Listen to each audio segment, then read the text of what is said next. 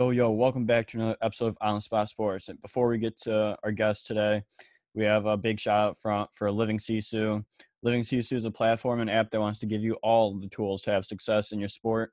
Their main objective is to activate your lifestyle.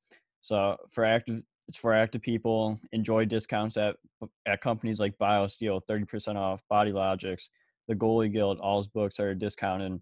Roan, Lululemon for men, 20% off. Online stretching programs with Eccentrics, 1 full month free. They got super silent massage guns, 20% off those. And it's a great quality. It's way less expensive than a Theragun, and it's great quality. So there's so many more discounts that you guys will need to just become a member to see. So they want to provide you with anything you need for success. So come join the community. I'm a part of it. A bunch of other athletes are a part of it. So it's free to join. It takes 20 seconds to get exclusive offers to your sport, and it's definitely worth it. So do us a huge favor and go sign up for Living Sisu's membership. It's free, 20 takes 20 seconds. So go do it, and we'll see you there. Living Sisu is a great company. We know one of the co-founders, Zach Fricali. He's a great guy. He's the co-founder. He does a lot of live streams on Instagram at Living Sisu, and with a bunch of elite athletes, and you learn a lot from like the athletes' determination, their resiliency, everything to what made them become successful. So it's been a great experience so far. So go on. I'm gonna leave the link in the description. So go sign up. Yo, welcome back to another episode of On the Spot Sports. I'm Jack, and today's episode we are joined by a very special guest, former Toronto Maple Leafs goalie coach and NHL goaltender Steve McKeekin. Steve is the former goalie coach with the Toronto Maple Leafs of the National Hockey League, and since has created Future Pro Goaltending. Keeks has also played in the NHL with the Vancouver Canucks, the IHL with the Milwaukee Admirals, and the East Coast Hockey League with the Virginia Lancers. So I've been getting so many requests to get you on the podcast, Steve. So it's going to be nice to get you on. So this is going to be a great episode. So welcome to the show, Steve McKeekin. Well, appreciate you having me on. I'm sure my mother's been doing all the requests because I don't have a ton of fans out there. It must be my family. I think it was Stack Pads Goaltending that kept requesting you. So it's definitely but I'm sure your parents were in there somewhere just requesting you. But I'm glad to get you on, and I'm excited to get you on the show. Appreciate it. Love talking goaltending anytime.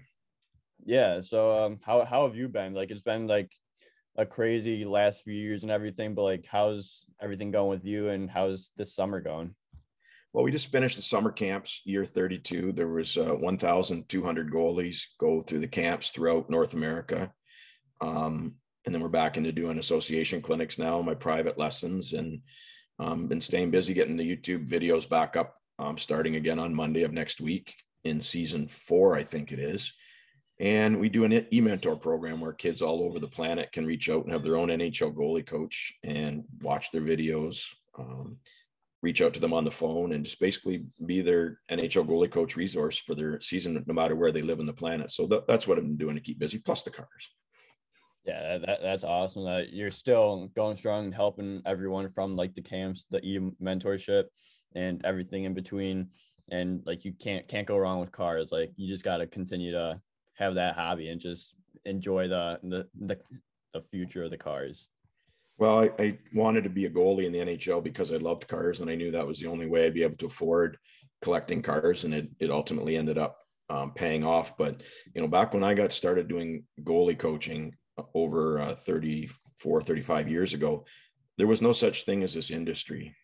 There was summer camps, hockey schools, but in season, there was no such thing as a private lesson, mentor programs that we'd started, association clinics. There was none of that in the winter.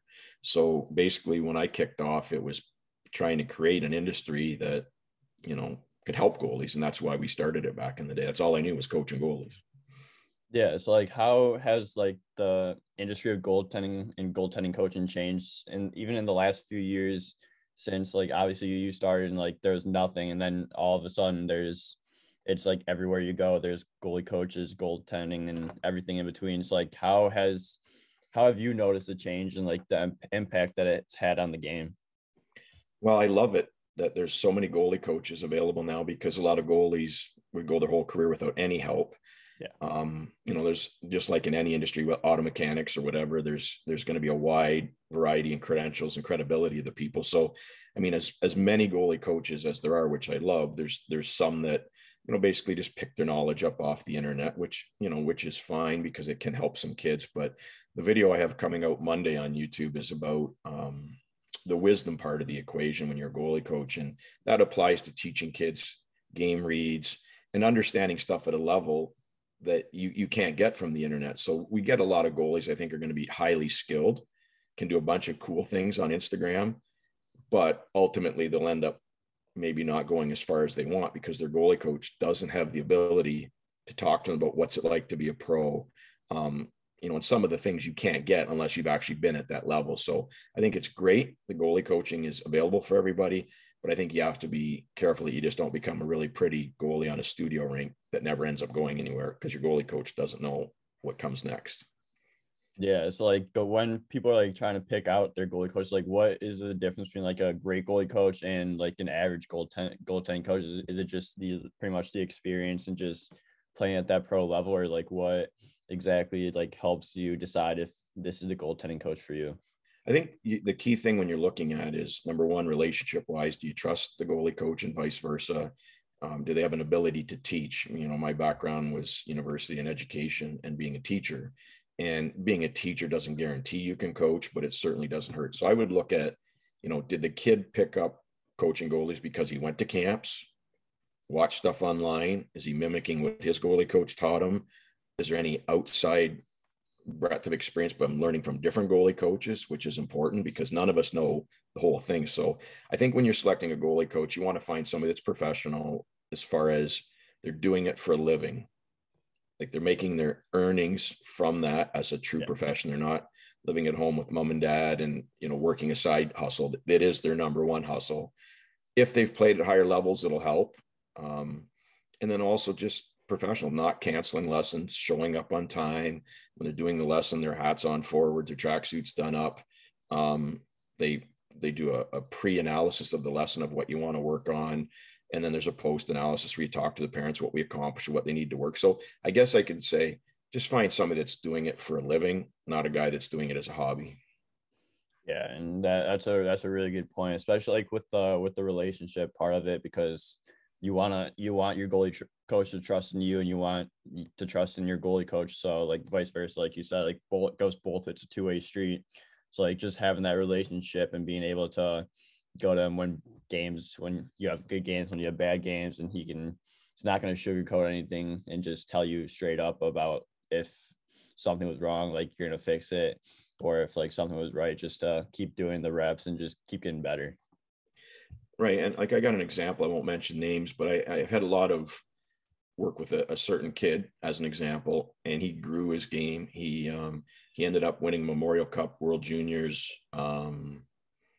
and drafted to the NHL highly and never panned out. And part of it was his goalie coach was also a kid that I'd coached since he was little and certified him as a coach, had only ever played high school hockey in Michigan. And so when this kid got to the pros, his goalie coach that he dealt with really isn't much of a resource to tell him how to manage his life as a pro and understanding different scoring chance analysis and this type of stuff at the higher levels, because his coach hadn't played at that level. So it'd be like you going to the corner and asking the corner mechanic to work on your F1 Ferrari that you see on TV. That's a $10 million car. Yeah. The guy at the corner knows how to fix a Buick.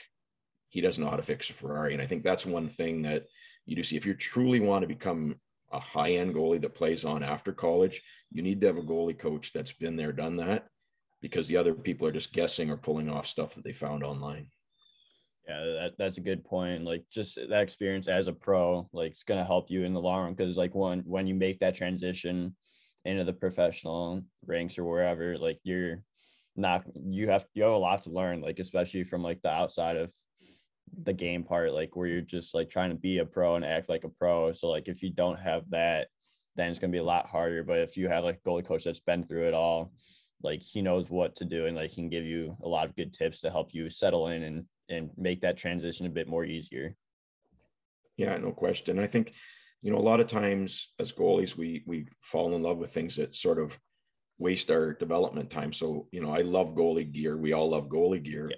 but I can guarantee you kids will spend hours watching gear setups, strapping, graphics, all that stuff we love with goalie gear, but they can't take a backhand clear off the glass with their goalie stick to save their life.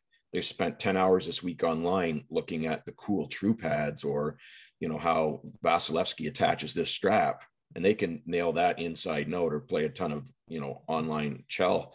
But you think they could actually handle the puck in the real life situation with pressure? Not a Oh, chance. no. And I think that's one of my things that I try to caution kids at. Love your hockey and love all that stuff, but you got a very small development window. And if you're spending any percentage of time fiddling around with VR goggles that don't let you do butterfly saves or goofy stuff, catching muffins from 30 feet, that's not hockey at the higher levels. And all you're doing is just hastening your arrival at the beer leagues. That's all that's doing.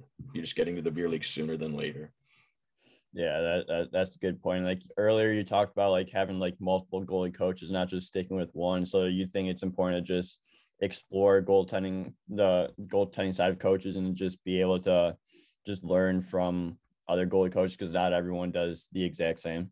I think it's crucial because for several reasons. Suppose you're an elite athlete, you start off young and you make it all the way up to the pros. You're going to probably have 4 or 5 different goalie coaches anyways. Like the Toronto Maple Leafs have a coach, they have a minor league coach. You'll have a coach when you play Division One or in the OHL. And a lot of goalie coaches I've seen in my experience get very possessive of their kids, where they say, I'm the only guy that, can coach that kid, and don't listen to that goalie coach. I'm the opposite. I don't know that much about goaltending. And I know that if you can have goalies learn from a lot of other goalie coaches with a good critical filter, it won't screw the goalie up. Just listen to everything somebody tells you, put it through the critical filter. Is it going to help me be a better goalie or not? And then add it to your game, or don't put it in your game. But to just have one goalie coach think that he's going to take you all the way to the NHL, not going to happen. As an example, I worked with Jeremy Swayman when he was a kid in Anchorage, Alaska, and he's had lots of great goalie coaching at Maine and all the way up through. So I'm not the only guy that's ever coached him. And I think it's important that you have lots of goalie coaches. And I think the 3 current goalies I have in the NHL, Logan Thompson, him, Swayman, and Jack Campbell, all have had lots of goalie coaches. And they made it to the NHL because they've got a combination of all that knowledge from all their different goalie coaches. Yeah, for sure. And like just to have like that knowledge of everyone, just bring it all together into your game. Like I think it'd be beneficial for anyone, especially if you're trying to go up the higher levels and get into the professional range. Just having that wide range of coaching, not just from one guy, is key. Yeah. And also, I think it's an important thing for your goalie coach to be honest with you about what the challenge you have in front of you. And, I try to be super supportive and take hockey as far as you can and do the best you can. But everybody that knows me knows, like when I talk to scouts weekly about placing some of my kids on different teams, the very first question from OHL, Division One, and all these teams, what size is the kid? And I don't like it. I don't enjoy it. And I hate being the canary in the coal mine, keep mentioning it, but you're not playing in the NHL unless you're 6'2". And there's people say, well, yeah, UC Saros. And that's a perfect example of a kid that can, but he is an outlier. And we know generally how next to impossible it is to make the NHL in the first place. Now add on the fact you're 5'10", and you've made it incrementally, massively harder to accomplish. And it shouldn't discourage a kid from playing when they're going to be smaller, because if you're playing hockey just to make the NHL, you're playing hockey for the wrong reason. If you play hockey because you love the sport and become the best you can, there's no failure in that. That's a successful athlete. But if you play hockey to make the NHL, you're setting yourself up for failure.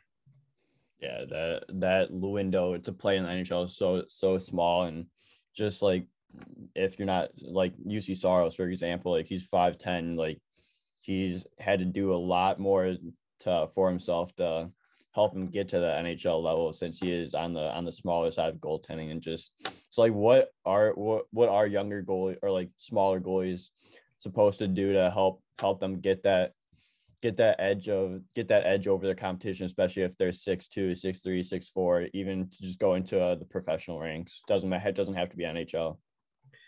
Well, I think, yeah, there's lots of other levels in Yeah. colleges and stuff that you can play if you're not going to be that tall. But I mean, you look at the goaltender for the London Knights, Brett Brochu, he's 5'11". He's been the OHL player of the year, best goalie of the year. And he hasn't got drafted to the NHL 3 years in a row because he's 5'11". So if you're not going to be tall, try to identify all the parts of your game that are broken and fix it, and try to become the best you can be. And maybe that gets you to D3. Maybe it gets you to play senior hockey. I think as a mindset with young athletes, kids are drummed into them too much that if you don't make the NHL, you're a failure. And you should be surprised if you make it, not disappointed if you don't. That's the mindset you need to have. You shouldn't be playing to make the NHL. You should be playing just to become the best goalie you can. And wherever that takes you, take your life lessons and become a great human and great citizen. And don't be upset if you don't make it. Just be surprised when you do. Yeah, and like you take so many lessons and apply it to your everyday life, especially with the game of hockey and goaltending. Like you just gotta just take everything in and just be a sponge and learn a lot, and then apply it to your everyday life as well as the game of hockey and having fun and loving the sport. And I think along those lines about moving on, I get a lot of questions from parents over 32 years. Does my kid have it? Do you see anything in my kid? And being an NHL scout, that's, right up my alley. And I said, well, have you ever had to ask your kid to work harder? And because every kid, they all get training, they all get technical training. But the key thing is if you got an intrinsic pathological work ethic, you can go a long way. But I got a lot of kids that are driving range goalies that do, $1,075,000 lessons, and they can, eyes over the puck, and they can do this and they can do that. And they're a bag of hammers when it comes to real games. Like you have to have this pathological push off the ice to be ridiculous on your dryland training, because when you get to the NHL, it'll shock you how great of condition the guys are that are already there and how they maintain that condition. It's not something that you're going to make it on your probably. You're going to make it on your off ice ability combined with your on ice ability. Those two things go hand in hand. Yeah. And like for probably the last almost 10 years, like I've learned that off ice training is definitely like you could be on the ice as much as you can, but if you're not doing anything off the ice, like your game's gonna just stay the same. But like once you add on that ability for that extra add on for off season training and just going to the gym, stretching, mobility, all that hand-eye, like your game and your development's gonna exceed your expectations. It's gonna take you to a whole nother level. And another one you see quite often are kids that get cut and they whine about politics and they whine about nepotism and favoritism, and I didn't get a chance and I was just as good as the guy they kept and all that. And those are comments of losers, because when you have to make a team, you have to be overwhelmingly awesome at the tryout. And I had a kid that I was working with recently. He got cut and he was all upset, and he says he didn't get a fair shake. And I said to him, well, what would happen if you took Carey Price in his prime and he tried out for that team? Would he make it? And they're like, oh yeah. Well, there's your answer. You're not overwhelmingly awesome. So the question is, how do you become overwhelmingly awesome so they have no choice but to keep you? Is you have to systematically and with vigor identify all the things you suck at and make them all strengths with a plan of action. And if you have a goalie that's removed all their weaknesses, you got a kid that can play at the higher levels and make these teams. And the other point about the nepotism and politics, there is always going to be coaches that cut for their friend's kid and all that stuff, or they got a big guy because he thinks he's better, but whatever. The key is you want that. And people look at me like I have three heads. You want that scenario because that's the way it's always been. Yeah. And that's the way it always will be. And everybody in the NHL has come through and arisen through politics. It's almost like a filtering process where the people that can't hack the politics and nepotism quit, complain, whine, bitch and moan that they got screwed over because of it, instead of pushing through. Every guy you see on TV got treated like shit all the way up through minor hockey and all the way up through college and everything, and they rose above it. That's how you temper the steel. That's how you harden the steel. So there's not one guy there in the NHL that played on the best team, coached, patted him on the back. Everybody loved him. And their rise to the NHL was like this. There was a bunch of shit kicking all the way. And now you got a mentally tough. physically tough athletes. So I tell people you gotta welcome and relish it when people screw you over, because that's actually helping you decide whether you can hack it or not. Yeah, and like you always should want the challenge, because nothing's going to be easy to get to. Like, you're going to face adversity no matter what you do in life or in sport. There's stuff that's going to come up, and you're going to have to get over the top and get over those obstacles. So you just got to embrace the challenge and just rise to the top. Just be that amazing goaltender that you are, and just rise to the top and make sure that they want to keep you and don't want to release you. Right. And that's the best things for all the kids that are just coming through tryout season right now. If you got cut, ask yourself, if Carey Price tried out for the team, would he make it? He would be enough to overcome politics. And you can do it too if you remove all the excuses in your game and get rid of your weaknesses. Yeah, absolutely. And so you've been a goalie coach for 3 years. You were a goalie coach for 3 years with the Maple Leafs, and you've coached James Reimer, Vesa Toskala, and Belfour throughout your time. So like, what have you noticed about them that like really like they're that, because they're elite goalies, obviously. So like, what did they do to help make sure that they stay where they are and that they're gonna be longtime NHL goalies? I think the biggest thing, there's two parts there. Like, how do you work with an NHL goalie who's already there? And number two is like, what do NHL goalies do that are different than other people? And to the second part of that, they don't do things crazy, amazingly awesome. Like that, I think that's a misperception. Like when I've worked with Hall of Famer Eddie Belfour, just very consistent, repeatable stuff. And they don't fall for gimmicks or technical flavors of the month where Panda this, RVH that. Like they will put in things they think can help, but they've got a good critical filter. The thing is, they're not that amazingly awesome at each individual part of their game, but they're amazingly consistent. And the other thing is they've got great bounce back ability. So when they crap the bed the next game, they're probably about a 940, 950 save percentage. And the other factor too is when you're coaching NHL goalies, it's not like all the drilling and goofy stuff you see on Instagram. It's very fundamental stuff on positional, rebound control, and puck handling stuff. And it's not the drills you see on Instagram. It's very simple. Like a Major League Baseball hitter, for instance, half the time they'll be under the stadium hitting off a tee, which is what they did when they were 9 years old. And with goalies in the NHL, a lot of times we'll work on something very basic, about getting stick involvement on a certain shot or getting a jump on the pass. You arrive at your target early. So very fundamental crease movement. So NHL guys are consistently strong, not amazingly awesome at everything, but consistently strong. And the other thing, coaching them, a lot of young goalie coaches made the mistake, I think, when they coach higher end goalies, of trying to be super technical and crazy drill this level. We go here, we go there, we do this, we do that, and the puck goes here, puck goes there. That's not what happens in the NHL. It's very simple, very static, very basic. Yeah, and like that's a good point, especially like you're just wanting to do keep a foundation, just do like the simple stuff like repetitions. Just that's what I've been doing with my goalie coaches. Like we'll just do like reps of just fundamentals, and just it's simple, but like it's very effective. And just like rebound, where you place your rebounds, just rebound control, just stick handling, just going back to the basics and everything. Like it definitely does like help you understand the game a lot better, and like to be able to just be consistent about it like is also huge and key to a goaltender's success. No question. Yeah. So like what has been like your favorite thing about being an NHL goalie coach when you're with the Maple Leafs, and just being able to coach these guys that have had Hall of Fame careers and are one of the top goaltenders in the league? Well, coaching the NHL is cool, and a lot of young goalie coaches want to get there. But I've played there, and it's not the job you think it is. You got very limited time to work with the goalies because you can't hurt the starter in morning skates, and the backup tends to get sick of doing the drills after working with you every single day for the whole season. So you get your pre-scouts done. You don't need to keep redoing them. So once you got your system in place at the NHL level, the job's actually a lot of standing around, eating gourmet food, and flying on cool planes. But you're away from your family. So honestly, I prefer working with a 7-year-old kid at a town of a population 2,000 than I do working with Hall of Famers. It's great to work with high-end goalies. I do see a lot of goalie coaches that only want to work with the best. I like to work with the worst, whether it's an adult goalie or a 7-year-old that doesn't know how to hold his stick, because goalie coaching is goalie coaching.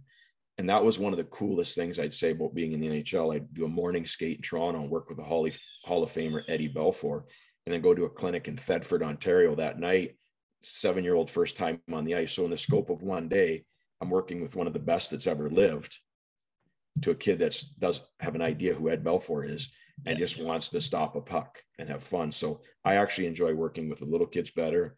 And from a business point of view, that kid's going to be at the camp for 6 years. So it's far more lucrative to work with the young ones than it is to work with the expensive high-end guys. Yeah, so is that the reason like why you created Future Pro, is just help from everyone, from like if they don't know how to hold a stick correctly to just being that elite level goaltender? And like, so like what were the origins behind creating Future Pro? Well, when I first got hurt, I had to retire from the NHL because I got checked from behind by Tony Twist. I started teaching public school because I have my teaching degree. So I taught second grade and started doing the goalie schools on the side and the private stuff. And eventually that took off to the point where we were getting 500-600 kids every summer. So I didn't have to teach anymore. And it's a great job. You got a ton of free time and you get to help goalies get better. And basically you get to stay in hockey. And that was the biggest thing I missed when I retired from hockey, was the dressing room and being around the guys and the actual hockey stuff. And I never had to miss that because I moved right into coaching goalies. So I think it's a great gig because it's extremely lucrative, which is why you see 8,000 people trying to do it. And I think it's awesome that there's a lot of goalie coaches out there. And I was glad to maybe start something that wasn't really going back in the past. Yeah. So how has Future Pro goaltending like improved since like the start to like where you're at now, 32 years later, and just like the upward trend that you guys are probably on right now, and just to see everyone from when you first started working with them to where they're at now?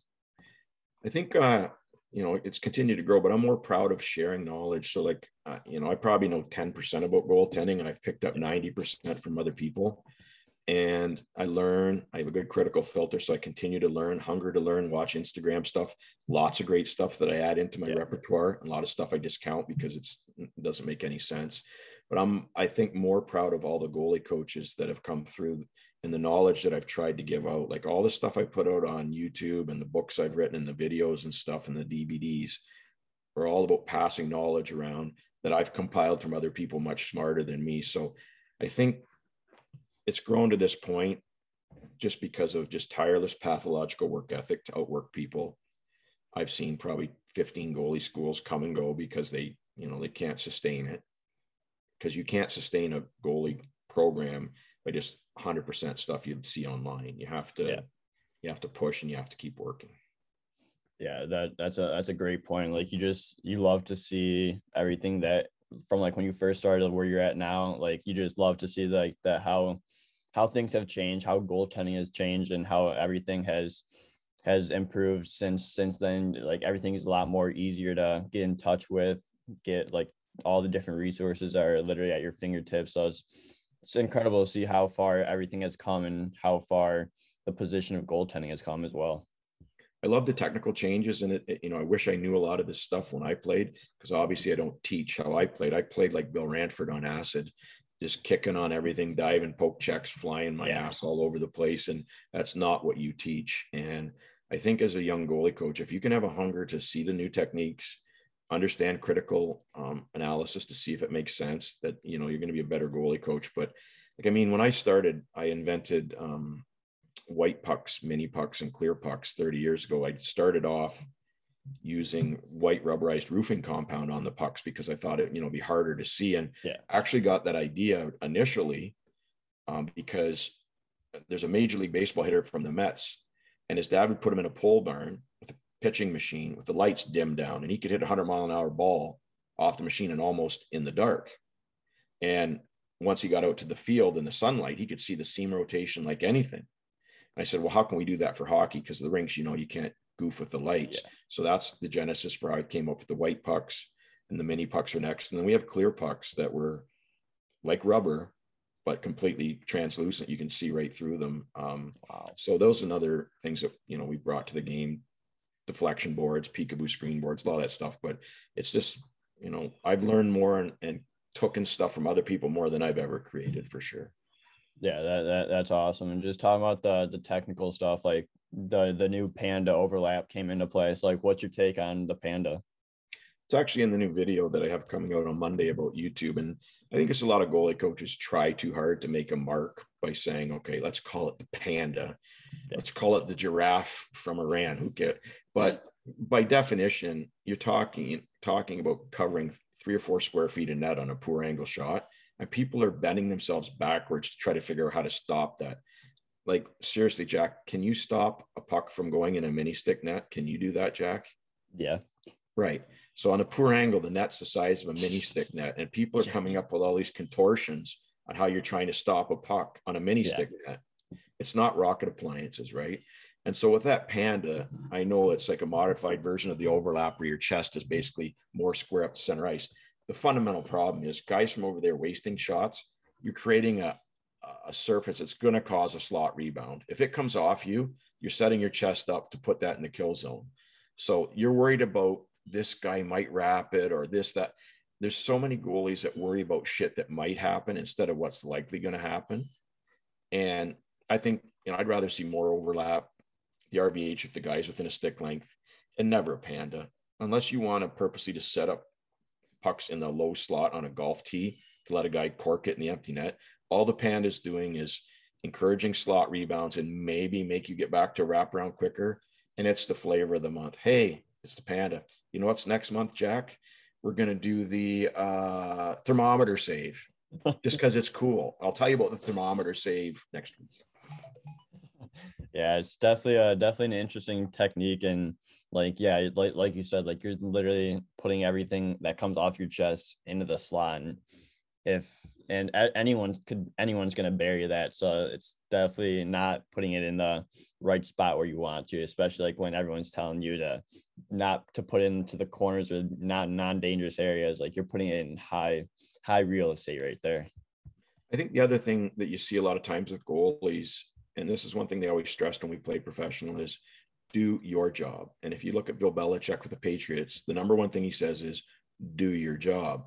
And he's a good guy to study for a couple of reasons. He's not wordy. He doesn't use big words. Like Belichick's not going to go in the dressing room and with the football players and say, you got to use sequential derotation. You got to use head trajectory. You got to use, a lot of guys I see when a goalie coach uses the big trendy words, buzzwords, they're trying too hard. And I always try to use the Bill Belichick mindset. Just keep it simple.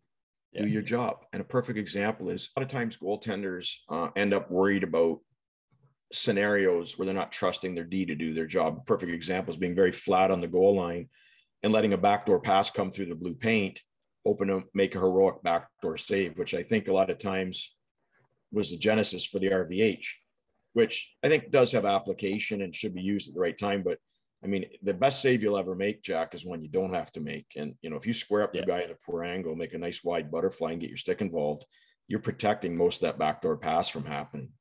Doesn't mean you're not going to try to get over there, but I think goalies would be better served if you do your job and you trust your D to do their job.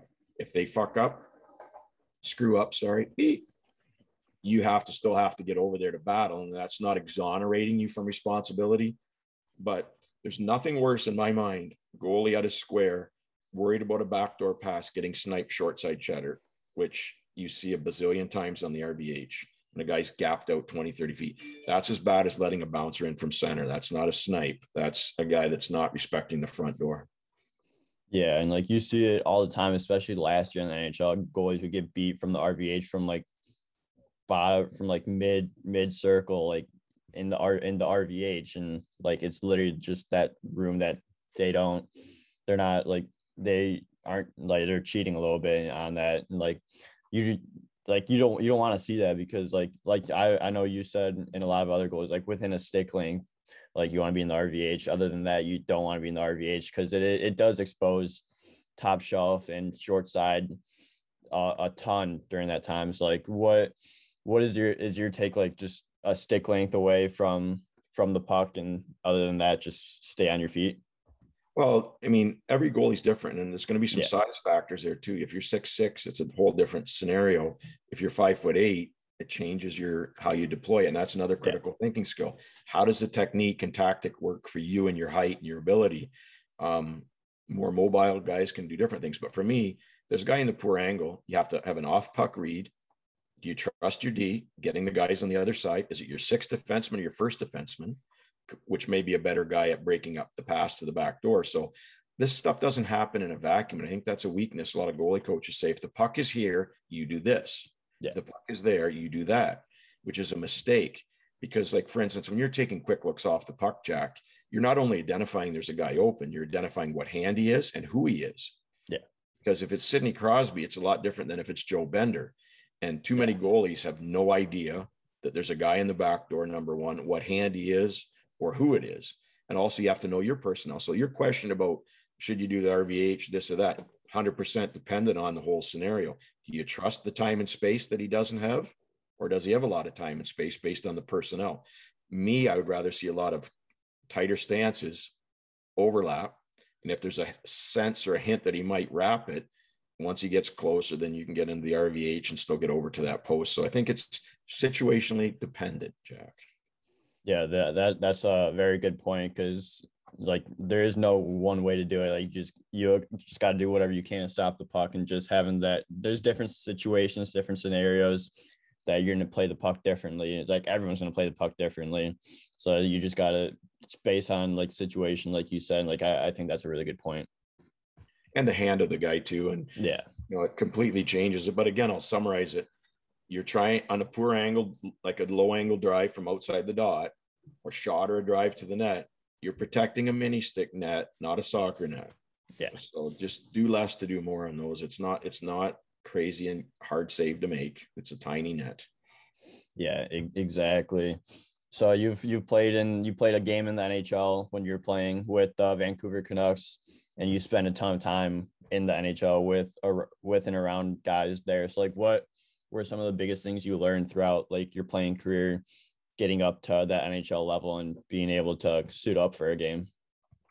I think the biggest thing I learned was that you have to prove a lot of people wrong, because there's always going to be doubters and people telling you can't do something. And I didn't make it because I wanted to make it. I made it because I wanted to prove people wrong. And everybody's motivation is different. But in my case, I was motivated by people telling me I couldn't do something.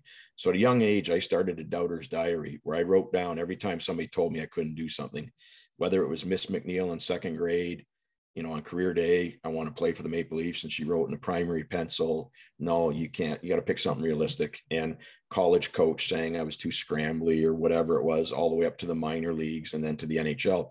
And when I played my first game in the NHL against New Jersey Devils on December 5th, 1990, after the game, I kept meticulous notes in my doubter's diary of all these people, plus the current contact info. So I went into Brendan Byrne Arena, New Jersey, after I got off the ice, and I started calling people on the old rotary phone, because that's before cell phones. I called Miss McNeil. I called my junior B coach. I called my college coach. And I said, thank you for motivating. And I used all the negativity, the bazillion injuries, all the bad crap that happens to motivate myself to make it, to prove people wrong. And I think that's what I learned about the NHL is it's not the best guys that make it. It's the guys with pathological motivation that make it, plus some talent. Yeah, that's a great way to put it, with like, especially like proving all the doubters wrong, because there's going to be doubters no matter where you are in life. Like people are going to be like, oh, you can't do this. Like people have always told me like, yeah, you're not going to do that. Yeah, whatever. Like you're making a fool of yourself. But it's like, I just put my head down, just work and like just grind and just try to prove people wrong, and just say that I can do it. And like people have always told me like, yeah, you're not good enough. And I'm hopefully signing soon for my first year pro. So it's like, you're proving people wrong. And like that, there's no better feeling like when you do go on to whatever you want to do and just have those doubters that were with you, and like they try to just be your fans now, and you're like, no, you doubted me. Yeah. I think another factor that I did notice was that the parents play little role in you making it, but they play a big role in you not making it. And part of it is attribution of cause and effect. So I'll give you an example. Like my dad was a mechanic, never skated, didn't know anything about hockey, never car coached me, never screamed at the ref, never whined at the coach for playing time, never got calls to the coach that cut me. He just showed up and smiled. And weird, I was still able to make the NHL. Never once told me to work hard, never suggested do this, do that, just supported me, brought me to the rink. And even when I played in the NHL, all he ever said to me was, hey, how about that? To this day, nothing's ever been said about it. So I think a lot of times parents, although well-intentioned, are hurting their kids' chances. And as an example, it'll be stuff like car coaching where they'll say, oh yeah, your team was crappy. They went through 5 guys and it wasn't your fault. Or they'll say stuff like, well, the coach didn't play the right guys or play you against the right team, or you didn't get to play in the right tournament. So they setting up this scenario where the kid learns to blame outside factors all the time. At the end of the day, it's you. Yeah. And the puck doesn't have to go through 5 guys to get to you. They could go through 5 guys, but it's still your job to stop the puck. Yeah. If it was the job of the 5 guys to always prevent shots, they don't need a goalie. So parents, if I have any advice for them, would be stop blaming the refs, stop blaming the crappy team in front not clearing your rebounds, and make it about you, the goalie. Because if you're going to always be blaming outside factors, you're going to be working at Swiss Chalet or Dunkin' Donuts. You're not going to be playing on TV if it's everybody else's fault all the time. Yeah, and like you have a job, and that's to stop the puck. Like if you're not doing that, you're not doing your job. So you just gotta. So don't blame other people. Like a lot of people just blame the defense, blame everyone else, but like you still have to stop the puck no matter what. Like it's your job, so you just gotta do what your job entitles you to do, and that's stop the puck. And like when I'm scouting, I look for body language, I look for swagger, I look for how a goalie comports himself on the ice when things aren't going their way. And I tell people, you don't want to be a Steve Mason, where the puck goes in off your defenseman and your palms up looking at your defenseman like it's his fault. And Bennington running around acting super tough when he's built like a leaf. Like he's, you don't want to be that guy. You want to have emotion, you want to care, but to be a stick banger, stirring up crap or blaming your defense, don't be that guy. Just have calm. Like look at Carey Price, how he plays. Once in a while he'd lose his temper a little bit, but for the most part, well controlled. Worry about your job and just be professional. Don't be into all the drama, stick swinging and all that crap. Yeah, and like it'll help your emotions stay in check when you just find that like routine where it's like you're staying calm. Like yes, everyone's gonna lose their cool once in a while, but not every game, every other game, and you're just gonna do whatever you can to just like even meditating like helps. Like I've noticed that like it helps like your emotions stay in check, and especially when things do get wild, like they can sometimes, like you're just in check and you're not swinging your stick around or anything like that. That's emotional intelligence and being under control. And I give goalies some, obviously I've coached Eddie and his background with when it comes to that, but he never won a Stanley Cup till he got his shit under control. Yeah. He wasn't losing his mind because the other team would just egg him on and he'd be losing his stuff. And once he got some emotional control, that's when he won his cup. And I always use the example of Mika Kiprusoff from Calgary Flames. He let in a piece of crap goal from center ice, or he'd make a backdoor save that's on the highlights for 3 weeks. And in between the whistle, helmet would come up, get a drink, and you couldn't tell by looking at his face after a big save or a shitty goal what just happened before that, because he had a calm, even demeanor. And teams really feed off of that. They don't like to see guys that are reactive and crazy, like calm, consistent, reliable, professional goaltending. That's, I think, a goal for every goalie, just to stay calm and controlled and in the moment. Calm, cool, and collected. That's all it is. Yeah. Yeah. So before you got into the NHL, you were in the International Hockey League with the Milwaukee Admirals, and you were with the Virginia Lancers in the East Coast League. So like, what were those few years growing up in the minors and just being able to like experience everything you did? I know you said you had a great time in Milwaukee. It's like just to have that come up from the coast all the way up to the AH or to the IHL at the time, and then going up into the NHL. I think it's necessary for goalies because you got to play some games in the minors before you're ready for the NHL and get to learn to be a professional and what that means. And, there's a million stories I can tell about those times, but I think the ones away from the rink are always the funniest ones. And we were on a coach bus in the East Coast League going up to play Knoxville from Virginia. And we got to the game, and it was a sleeper bus, and they couldn't wake any of us up. There was a carbon monoxide leak back by that trap door by the bathroom, and we had to go to the hospital because they couldn't wake us up. So all of our agents were just calling up the team and whining, like, you almost killed our players and all this. How you got to fix this? This is bull crap. Well, we get to our next road trip, and it's the same bus. It looks exactly like the one from Slapshot, except with sleepers in it.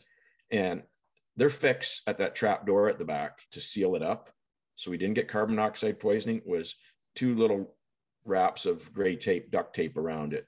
And so you're trying to sleep on this road trip, wondering if you're going to go to sleep and not wake up, and stuff like that. Meeting Jeffrey Dahmer, the serial killer in Milwaukee, that was another one that was kind of greasy. But at the end of the day, the stuff that happens away from hockey are always the biggest memories that you have. Yeah, it's cool making a glove save and all that stuff, but I think the funny stuff away from the rinks kind of the most interesting. And then there's one other one I guarantee none of your listeners would know unless they've played in the NHL. And, in the NHL, when you have an upper deck and a lower deck, there's 18 to 20,000 people there. Yeah. And there's a palpable delay in their cheering. So like, say down in your glove side corner, you make a glove save and you have it in your glove, you've got it. Cheering hasn't started yet. There's about a split second delay where you're waiting for it. So you make that glove save and you're like, okay, here it comes. And then in that corner, the lower bowl starts cheering because they see what happened.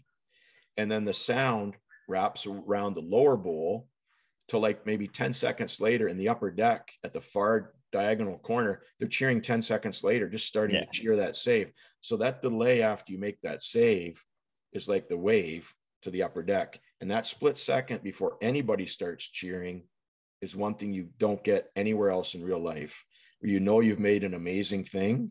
And then all of a sudden you're waiting for it and you're like, here it comes. And then boom. And the loudness is insane. And I can see why people struggle when they leave the NHL, because you're not going to get that when you go into Tim Hortons. Yeah. You're not going to get that when you go into a classroom or to a factory. There's nowhere else in the world where you get that type of a buzz. Yeah, you're not going to get there. You're not going to get that anywhere else except in the NHL. And just like having that atmosphere, like, must be just unreal. And then like when you put everything together, like you're playing in the NHL, you have like the atmosphere is crazy. Like it's just a really like great lifestyle to be living.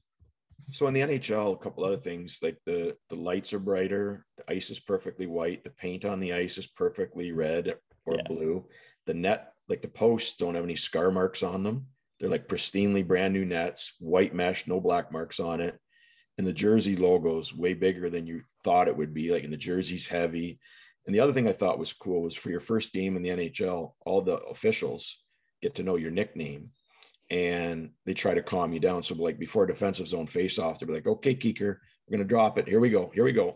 And they're talking to you to help calm you down. And you make a save, the referee comes over and chats you up and says, great save, Keeker. And I thought it was cool that they made the effort to learn your nickname, and it helped really relax you and get you into your first game in the NHL, because that could be very nerve-wracking.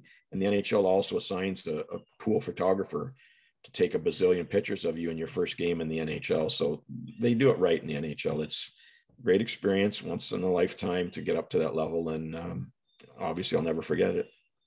Yeah, and like that's awesome that the refs learn your nickname, and then just to calm you down, because like once you hear that, like you're probably just all riled up and everything, and then but once you hear like the ref talking to you, chatting you up, and saying your nickname, like that's like, yeah, like okay, like just settle down, and it's just another hockey game. You just gotta have one job, and that's to stop the puck.